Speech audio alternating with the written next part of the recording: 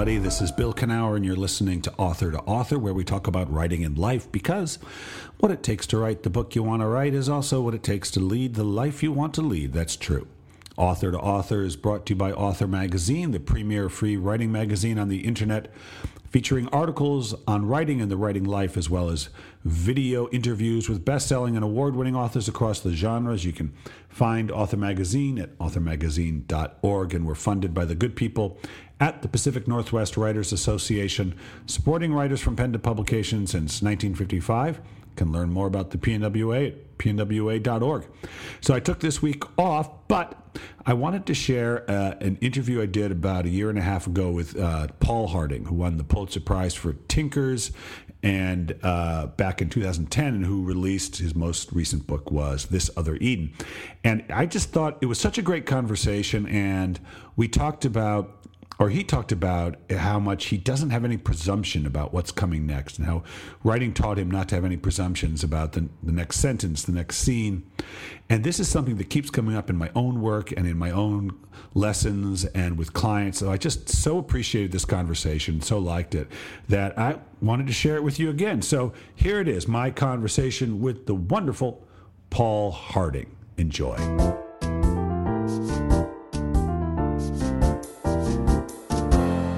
Well, all right. We've got Paul Harding here with us. Paul, how are you doing? I'm well. How are you? I'm good. You got to feel good. You got book number 3. Let me find it. There it is. Yep. Coming out soon. This Other Eden. Whew, doozy of a book. How you feeling? So as we record this, the book will be dropping in a couple of weeks. Our listeners, it's probably just dropped. Well, how are you feeling at this moment regarding the book? Do you have any...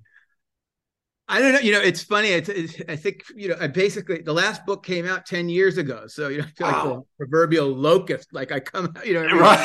So it's funny to have that kind of tension and release almost of, you kind of, as it were, spend 10 years kind of by yourself alone, working on this thing. And then you give it over to the publisher and it goes out into the world, and then you're kind of at its service. Yes. Very strange. Yes. So yeah. Gift from nothing more private to public. It is. And you got to, I assume, so you have an unusual biography in that you started as a rock musician, a pop musician with a band called Coldwater Flat. And I mention that because musicians, it's a very public, your art is done publicly. There's a private aspect to it, but it is ultimately a public experience. Yeah. Right. And you got to like that. You've got to enjoy doing it in front of people, right. Back and forth. Yep. Yeah. And that's going, and then suddenly if we go back to readings in person, work in the room. Right. Hey, you got to skip. You cleverly skipped. Well, I had a book come out in the teeth of it and it sucked. Oh, terrible. Oh, it does. That's brutal. I did a few appearances that way. I taught that way for a couple years. Yeah. And it wasn't, I think, pedagogically, it wasn't as degraded an experience as I was worried it would be. Right. You can still kind of teach and learn that way. Yeah. But it's not, I finally got back in teaching at conferences and stuff, and just this past fall, and I was like, man, I forgot how much I missed it and how much I loved the theater. It was. I had the experience. We had our first little graduation party at the MFA program where I teach last spring, and it was really moving because I realized I met a number of students who I'd never met in person before, but I'd worked with them for 2 years. Right. It was very profound. It was, So you have like I said, you have an unusual biography. You're playing in this band and you're doing well. You're touring. I mean, it's like you guys are doing it. It's not every band can do that. But you have a kind of epiphany that you read. What was it you read that sort of that lit up fiction for you? There's a whole bunch of things. The one that years earlier that I really remembered reading and just having that mind blowing, like, you can do that, was great big novel by Carlos Fuentes, Mexican novelist. It's called Terra Nostra.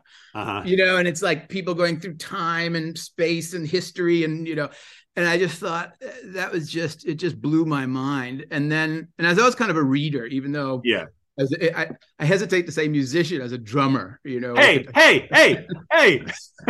I could tell you all the dumb drummer jokes someday. I'm sure you can. For them today. But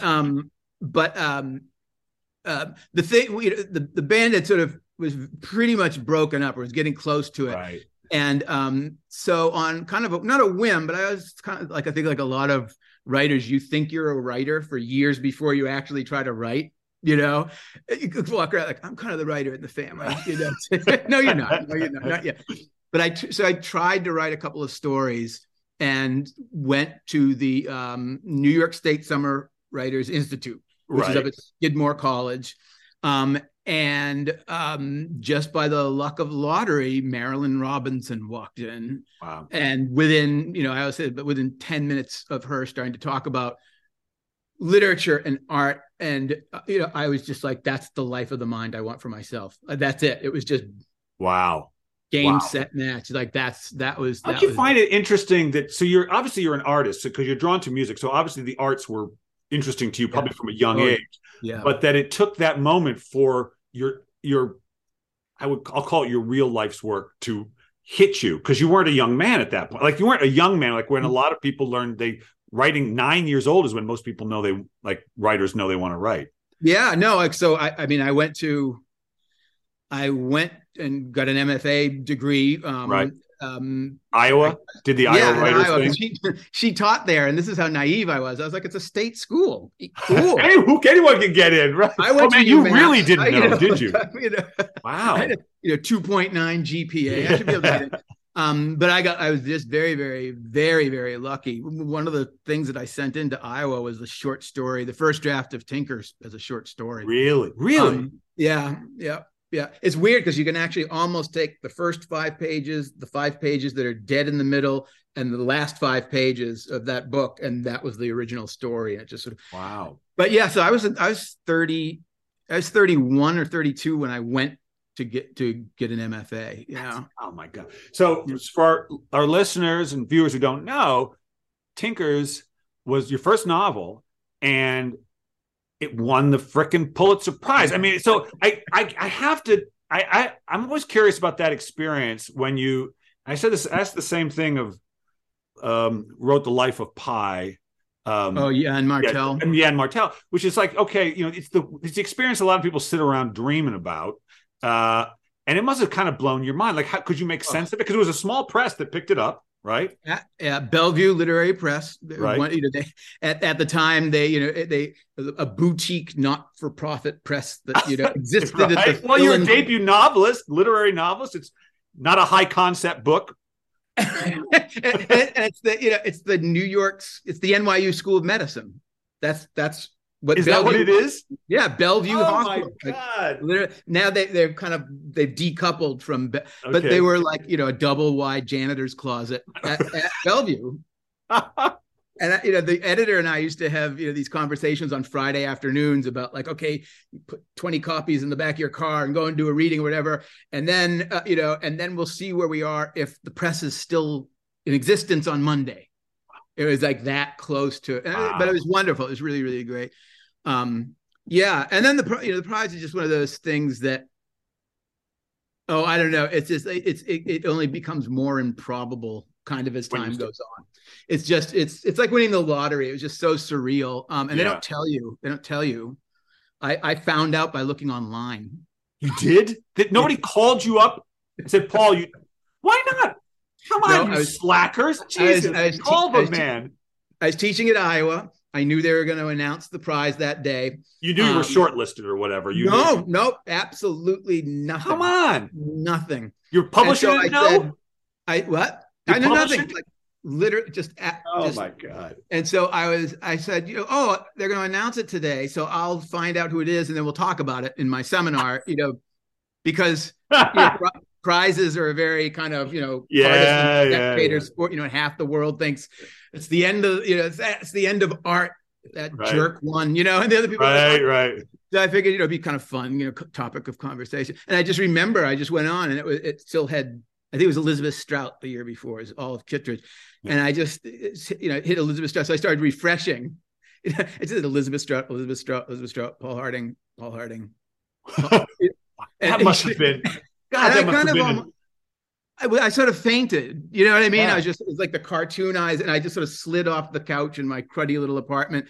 And then 90 seconds later, I was with the Associated Press, and it just went kaboom. It was just, I knew it was big, but it was bigger. I mean, it was crazy. You know, I have to admit, so full disclosure, I'm not a fan of prizes for art because I think it's a little tricky. I think it's tricky because, you know, how do you judge one piece better than another and everything? However, one of the reasons I like them is your story, because it allowed you an opportunity that you would not have had with that book, I don't think, had that not happened. Yeah. Right? Is that fair? Absolutely. And the coolest thing was that it had that kind of narrative with, you know, and that was what was so surreal, is to be the protagonist in one of those kinds of, right. You know, you remember like William Kennedy when he won for Iowa. Yeah. Crawling around with his book and nobody, you know, and then it's, you know, and it's just absurd. It's just so absurd.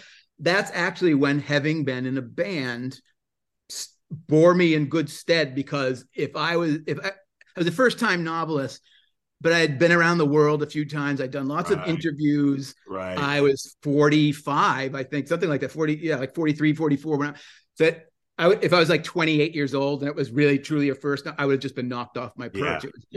Because there's two things that you can't, two reactions you can't, two ways you cannot act if something like that happens to you. You can't act like you deserve it.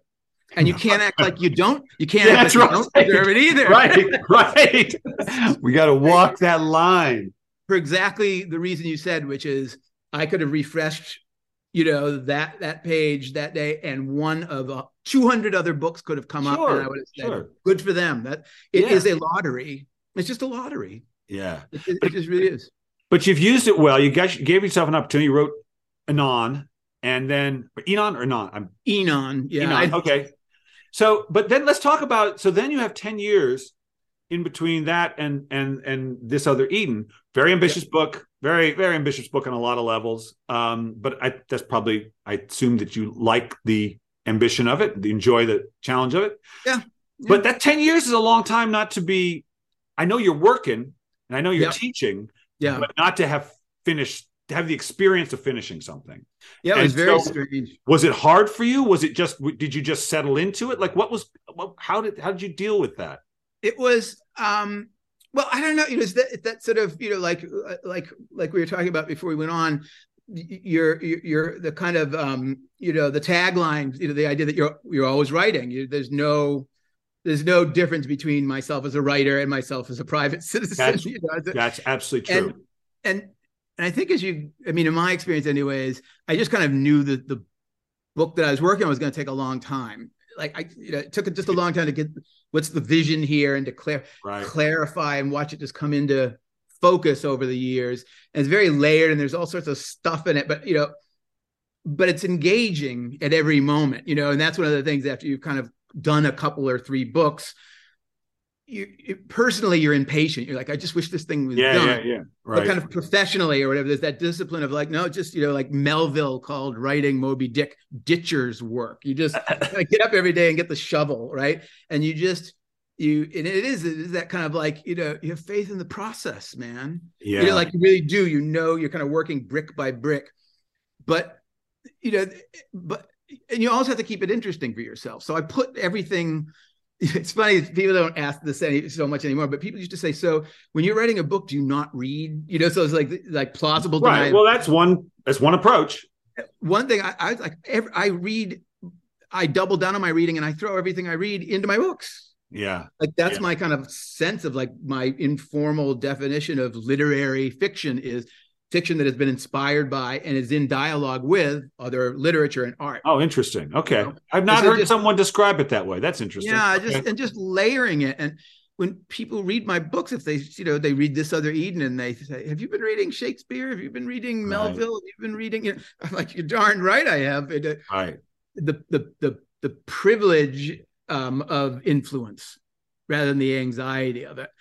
And so then that personal goal of, okay, if I'm going to kind of wear Moses on my sleeve or, you know, or Emerson or whoever it is, then it's you need to make your writing so that the heritage or the traditions with which you'd like to be associated are clear, but you're not just imitating them, or it's well, no, there's no point. It's being inspired by, what was it? Frank Delaney said that T.S. Eliot said that good poets borrow and great poets steal. And right. And like, make it yours. You got to make it yours. You got to own it. Yeah. Right. Yeah. And so getting it to hit that critical mass of where you're working with lots of stuff that you love.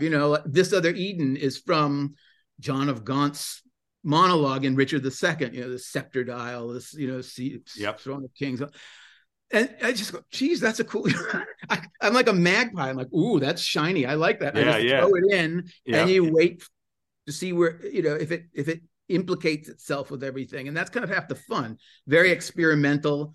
And I always proceed, but, and I think this is, but that the novel that I have in mind, platonically, is better, I'm not a good enough writer to do it, right? But then there's this idea too that the novel itself, the material itself, is smarter than you are. Absolutely. And there are ways of working with it that are impersonal, that then you start to see like, whoa, that's cooler than anything I could have thought. That's right. And you get it from it's like musicians, like Beethoven, all those piano sonatas were initially improvisations. And so I'm always kind of permutating and moving stuff around and if it's a mosaic, tessellating and weaving and just trying different things. And so I don't mind that, it's experimental in that way. And then when it starts to take on its own power, but it also is drawing on the power of all those traditions, because it's suddenly part of this, it becomes deeper because you're thinking of Moses in this case, and you're thinking of Shakespeare, and you're thinking of all that.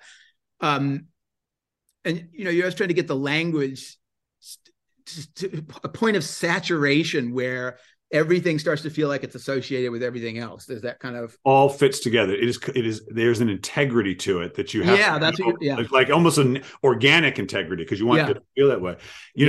I always think with books or any story is that the idea, the impulse, I think, arrives in service to my life, to my curiosity, but then this is the switch. Once it does, I'm in service to it. Absolutely. Start one way, and then you got to say, now I'm following you, and I got to trust you. It's utterly selfless at that point. Yeah. And that's that's that jolt of electricity that I love so much, is when you look at something, you go, I didn't do that. I didn't. I couldn't have done that. You did. You were there. Smart enough. And you just go, you're like, you kneel down and say, thank you, Art. Yeah, that's capital right. A. Yeah. It's just so cool. There's just something that nothing besides art can kind of do that. I love, someone asked Keith Richards, oh, you wrote the greatest guitar solo ever. He's talking about the Satisfaction riff. And he just said, well, I was glad I was there when it came along. Yeah. Which I thought, he gets it. And there is that sense of like, you got to just, I always think writing is, my job is to be in the frame of mind where art can occur. Absolutely. Right. And I got to get there. And then what we call craft is like working with what happens when I get there. Does that make sense? So, absolutely. I feel like I'm an amanuensis. I'm just there to take dictation. My job is to shut up and listen. But really shut up. Like it's not that easy to shut up. Like you got to do it. Because shutting up means going into each day's into every sentence without presumption. Yes. You don't already know. You don't know. If you did, it's not worth typing up. That's right. Right. Yeah. I wrote a book called Fearless Writing because I teach this emotional challenge of writing. And I taught the class, and I was like, well, I'll write the book based on the class. It's a nice thing to have. So I said, I've taught it. I'll just write the thing that I taught. And I did that for 2 days. And I was like, this is the most boring experience I've ever had. Even though I've taught this, I've got to write to discover, or I can't do it, which I did. And then it got interesting. I talked and taught about it. It's like, no, I'm going to discover. Yeah. So that, it's nothing. And then I think that's, in line with it. So I did. So this is something comes, it's very kind of mystical in a way, without mystifying it, but just something comes. And like, so if I'm sitting at the drums, it starts to precipitate. Yeah. And with writing, I write like a drummer. Like I think of like how many beats, what's the tempo? Yeah. And if you're the drummer, you're the timekeeper. And if you're writing narrative prose, it's all about how you're moving time around and moving the reader through it. Yeah. Right? Yeah.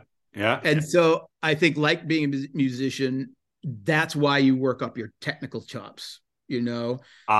Yes. For the technical chops are obvious. I'm teaching myself to play the guitar in the last year. I love it. But there's nothing in life will teach you to play the guitar until you actually pick one up and try to do it. Right. Yeah. Yeah. It's not like the piano where it's kind of there for you in certain ways, right? Yeah. But they're the chops. And so talk to me about the chops of writing. I mean, I know my version of it, but like, what is the technical chops you feel like you've had to learn to be able to translate the inspiration when it comes? Well, if anybody takes a look at the books, one of the things is that I don't write. They're not very plot driven, or if they, right. It's Tinkers. There's a guy lying in bed and he's going to die, and he's trying to kind of come up with this portrait of his father as a gesture of reconciliation. Kind of, his father left the family, so they're very, very straightforward that way, and so. So I think of things that are in strict temporal sequence as kind of mechanical, right? Just right. But since my writing, is more character based, and so it's a lot of it's very interior, and right. I think the way our minds work is very supraluminal. It's quantum, right? You totally agree. Of course, there's no boundary in a way, right? There's no, it's just it's what do they call it? Like, it's entanglement. You can be, at the Christmas tree in 1974, and then you can be somebody. Right. So learning how to, make that kind of synchronous or that kind of quantum movement. Yes. How do you recreate something which is so ineffable, really? Because it's all none of it. I would say weird thing about writing, which I think is different than all the other art forms, is so you're playing the drums, you get to pick up the sticks and bang on that thing and make a noise that you can hear with your ears. And there it is. Right? Yeah. And there it is. And you can see the drums. But when you write, you are describing the five senses, but you are not using you are physically doing something. Right. You're right. But it's not really a five sensory act. Right. It's a thought act. Yeah. Right. And so it's, of all the art forms, it's the only one that's pure thought. Yeah. And it's, and that's what, that's one of the challenges I love about it. So it's how do you get all that, like the simultaneity of experience, of consciousness or whatever it is, in diachronic prose, right? You have to read one sentence. It's right. And then I like to move readers around, so I move them around temporally, but then points of view, I like to be able to, I always shift back and forth between present tense and past tense, future tense, blah, blah, blah. And then I like to use lots of different genres. Like in the new book, I lost count. But in the new book, there's like 8 or 10 different genres. There's like sort of there's a catalog from a museum exhibition. There are newspaper articles, there are medical reports, all these. And so to try to get all that stuff in, but then move the reader through them without hearing the motors, or just moving the reader, and the reader have it be fluid and natural, as opposed to saying, "Oh, look, he's doing that," and "Oh, look, he's doing that." Right? Yeah. And this, we know there's plenty of writers who like to have the inside on the outside. At the end, like meta, a little meta. Aren't they so clever? Yeah. But so because that's what I want is like maximum. I want to load. How I think of, like, if it's a 200 pages long, I want it to still feel like it's 1,200 pages deep, but not exhausting, So that idea of maximum kind of like density, but not like density difficulty, but just I think of my readers' brains as a filament. Right. I want to just light it up, and every sentence having a purpose. One of the things I've been watching the Get Back documentary about the Beatles. And one of the reasons I liked the Beatles was I always felt that every instrument had a purpose. They weren't like compositionally, they were doing something with the bass was doing something. They weren't just everybody playing the same chord. They were doing something, right? Yep. And it's like every sentence is there for a purpose. Right. And if it doesn't serve a purpose, it goes out right. It's got to go. Every sentence, it's funny when I won't show anybody my manuscript until I feel like it's as close to just being the cover on it and get it. Because I just want to be alone with the book as long as possible. Sure. But the first person I usually give it to when I'm ready is my dear friend and incredible teacher, Elizabeth McCracken. Okay. And she's one of those people that, it's one of the coolest things is when somebody says something to you about your writing that you go, that's exactly what I would have thought if I had thought about, she said, it's like you try to make it so every sentence has its own soul. Oh, nice. And I was like, oh my God, that's exactly, right. You think about that, like in a Shakespeare play or whatever, sure. Somebody comes on, they're on for one, while that one line is what's being read, it means the entire universe. Right. So there's no that's a nice compliment you got there. I know. I was like, embroider that and give it to my mom for Christmas or something. But yeah, so it's just that the joy of just going in and working with the language and working with how in English verbs work and time work. Yeah. And then, like you said, you're trying to it's immersive. You're trying to appeal to the reader in terms of the five senses, but it's all through language. It's also, and that ideal of, and again, I never, but I have the ideal of, I want the prose to be so lucid and so clear that the reader forgets they're actually just reading. Exactly. Like it just becomes experience. Yes, absolutely. Absolutely. You mentioned my tagline. I like to think that what it takes to write is what it takes to lead a life, that there's no difference between writing and the rest of my life. And one of the things I've been frustrated with writing instruction is that they differentiate, like there's this thing we do and then it's a separate, distinct, and it's like it's so not the case. I know what that means for me in terms of creating on purpose no matter what I'm doing, kind of being deliberate in what I think and do is the best of my ability. I always thought if I can live the way I write, the way I feel when I'm writing, I would love to be there all the time. I can't, but get closer. But what does it mean to you when you say that you're always writing? What does that translate to someone who doesn't know what that means? Well, I mean, working on a book for 10 years, just no matter what I'm doing, I'm thinking about what's the word for that, or what's the, or, I'm trying to think about, one of the things is I have 2 hard copies of the 20-volume Oxford English Dictionary. I have one of the old ones and one of the new ones. I just read the dictionary. Dictionary, look up words, and just because if you read the quotes of the words back to when you I can read Middle English but not Old English, you just think, wow, that word is centuries deep, right? Yeah. And so just sometimes I'm just thinking about like, oh, geez, what about that word for that character there? Where that character said that, and is there any other resident? So just always kind of like just fiddling around with stuff. Yeah. And it's like it's kind of like I think of it like this, because I'm thinking of single words sometimes. Sure. It's like a jeweler or a watch, and just calibrating and just so there's just always something to be absorbed in, interested in. It's nothing better. There's a great there's a documentary on Netflix called Stutz about Jonah Hill's psychologist who's done some great work with him. And he said energy comes from engagement, not rest, but engagement, right? You think that engagement will exhaust you, but if you've ever been, sometimes there's a tiredness after writing, but simultaneously there's an energy there too. It's an exhilaration and a kind of, because another aspect of this too is that I've been teaching writing now for like 25 years. It's crazy. Right. But that was another thing that used to drive me crazy is when I would read interviews with writers who would say, oh, I hate teaching so much and everything because it burns out the part of my brain that I want to save for writing. I never felt that way. Yeah, it doesn't do it. When I teach writing, I'm teaching myself. Yes. Absolutely.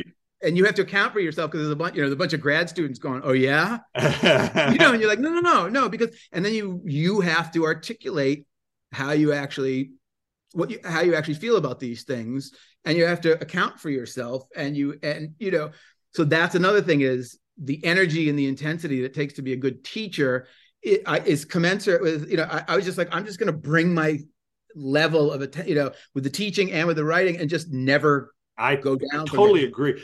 And it's practice. It's like a muscle. You can't just, but learning how to pay the closest and the best attention possible and to sustain it. To just keep it sustained. Do you like it when you get, this has happened to me. I really I don't like it in the moment, but when you get a question you can't answer, in the moment you get the question in the moment and you can't answer it. And then that's what happened to me. I'll spend a week or a month till I finally can answer it. Does that did that ever happen to absolutely. you? There have been many times where like at like 1 a.m. How do you do that? Or what do you mean by that? I send an email to the class. I'm like, about Joe's right, I've had some time to think about that. And I think, it's always wonderful when somebody does that, because it's always somebody is just taking something. A novice, sometimes someone who's like brand new to it. And they say, I had one student say, one time I just said, okay, remember, you're doing memoirs, you got to put it in scene, make sure it's in scene. And she said, what's a scene? And I was like, I've never thought to try, so I figured it out, but man, I thought everybody knows what's a scene. Yeah. And I had to try to find the language to actually break that down. Yeah. Because there's so many things that what it is, Paul, there's things that you didn't even know you knew. Right. That just you so took for granted. And then someone says, how did you do that? And you're like, I don't even remember learning it. Yeah. Right.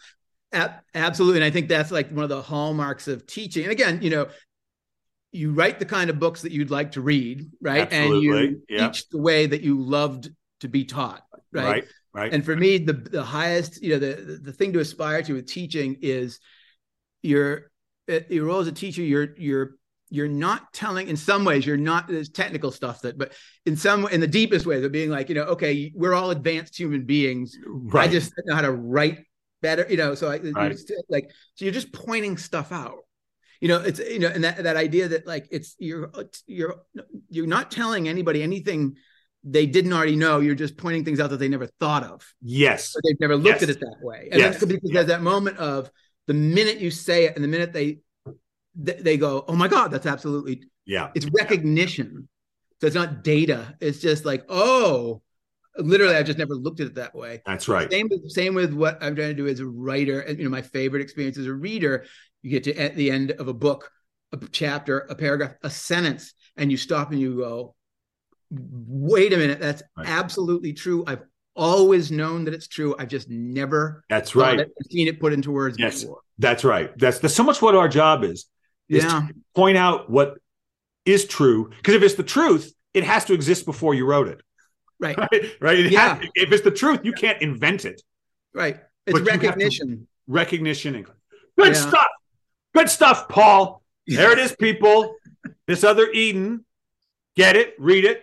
You're going to love it. But listen, good luck with all the fun that you're going to have talking to people. The conversation now goes out. It's not just you and you. Now it's you and people like me and whoever. Yeah. Right? This is how lucky am I to get to have conversations like this? It's great. I love to have them, but I'm not quite done with you, my friend. I'm not quite done. I got one more question for you. Okay. Here's what I want you to do. I want you to think about all the writing you've done since you started writing and finish the sentence. If writing has taught you anything, it's taught you what?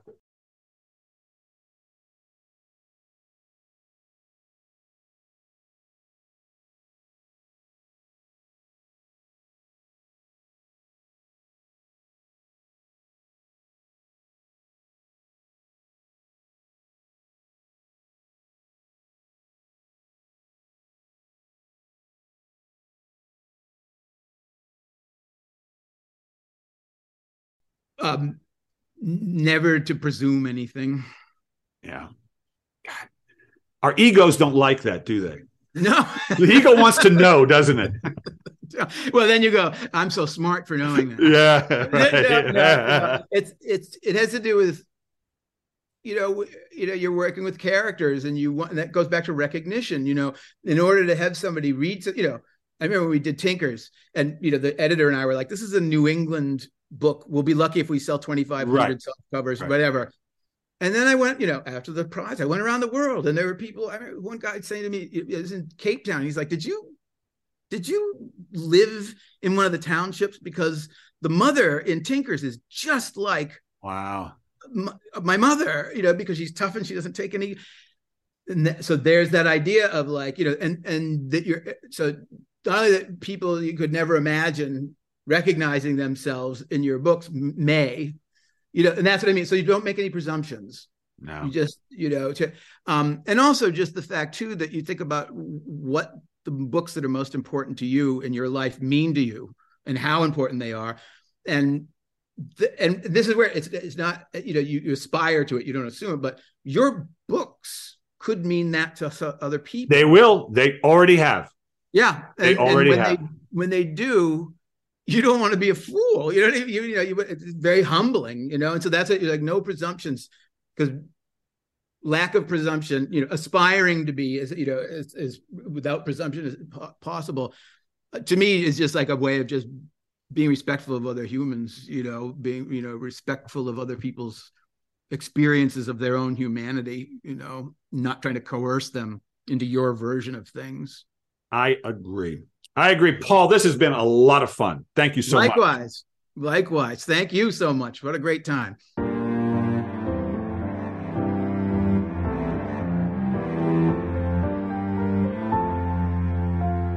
Yeah, that was a great conversation.